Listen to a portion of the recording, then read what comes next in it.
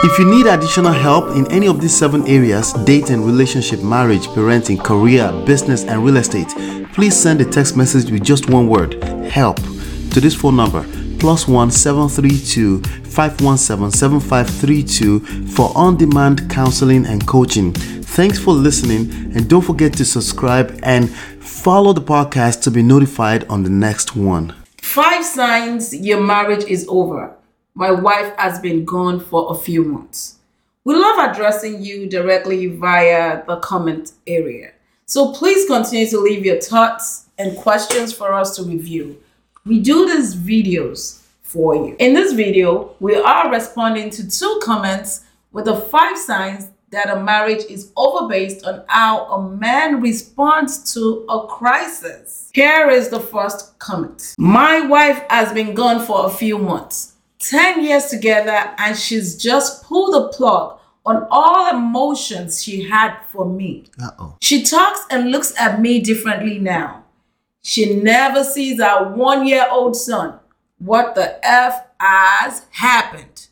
God, I miss her. By Slavin Yatik. And here is the second comment. Truth is, she doesn't. Folks, separation is not a good thing, period. 5% of separation works, and they end up back together, but 80% of separation ends up in a divorce. If your partner wants a separation, it means they have someone else in mind. Comment by AAA. So here we go. Sign number 5. You feel damages happen overnight. Believe it or not, most men that go through this type of trauma always feel that the woman just changed overnight. Nothing could be further from the truth. Some call it the walkaway wife syndrome. It's basically unhappy wives who leave their husbands. Emphasis on unhappy. There is not one single event that can destroy your marriage. And if you can't comprehend that, comprehend this. Not realizing that damages never happen overnight is a sign that your marriage is over and potentially forever.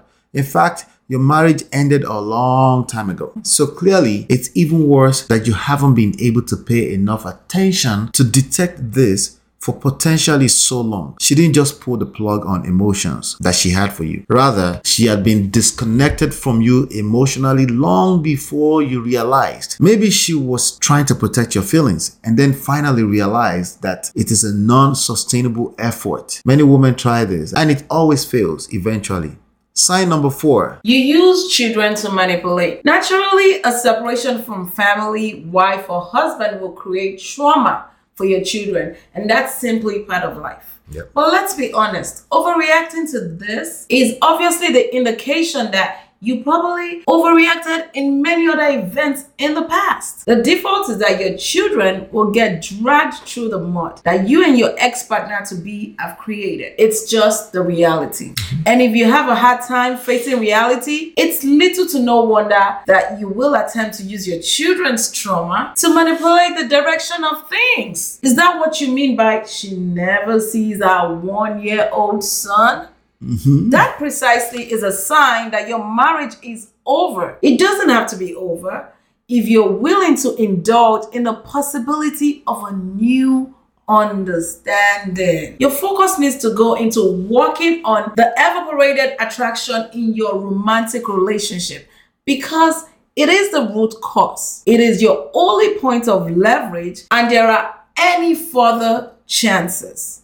Sign number 3. You think separation is bad. If you think separation is bad, your marriage is probably over. Saying that is just another manipulative measure to get a person who doesn't want you to stay with you. There's no better way to tell me that you're negotiating desire. It doesn't work. In fact, it will work against your marriage. In addition, pushing against separation is not a way to save your marriage. If at least one of the parties is asking for separation, that marriage is over anyway. But that doesn't mean you can't build a new foundation from scratch with or without the same person. As long as you are obsessed with the idea of sustaining the present terrible state of your marriage, how can you build another foundation? Remember the emphasis on happy? How can you create happiness in a marriage where one person is not happy? I know what you're thinking. Everyone is responsible for their own happiness. You are half wrong, because how we feel is a function of our environment. So as long as you are part of your spouse's environment, you're a factor. You are part of the variables that determine our emotional state, but also vice versa. Do wives ever come back after separation? The answer is yes. But how likely is that to happen to you? Sign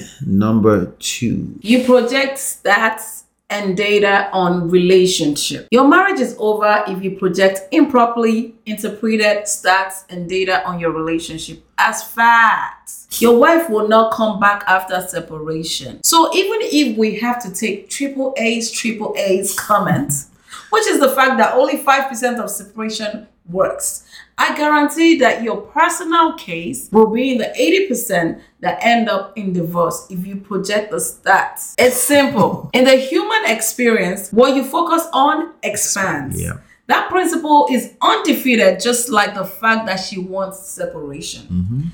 Data and stats are mostly useful in a class and scholar activities. If you're personally going through crisis in your relationship, focus on learning what it takes to create attraction in your particular situation. You can't do that trying to smother a person who wants to leave with numbers and stats. Tip number 1.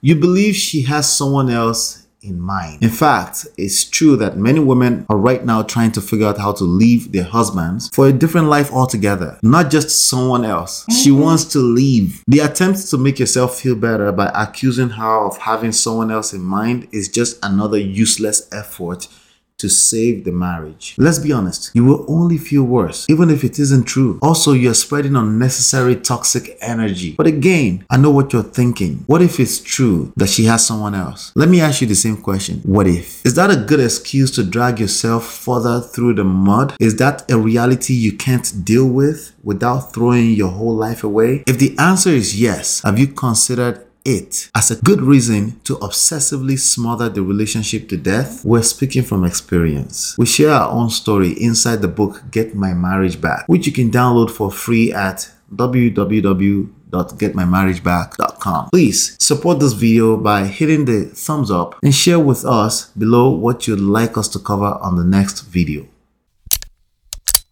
If you need additional help in any of these 7 areas, dating, relationship, marriage, parenting, career, business, and real estate, please send a text message with just one word, HELP, to this phone number, +1 732 517 7532 for on-demand counseling and coaching. Thanks for listening, and don't forget to subscribe and follow the podcast to be notified on the next one.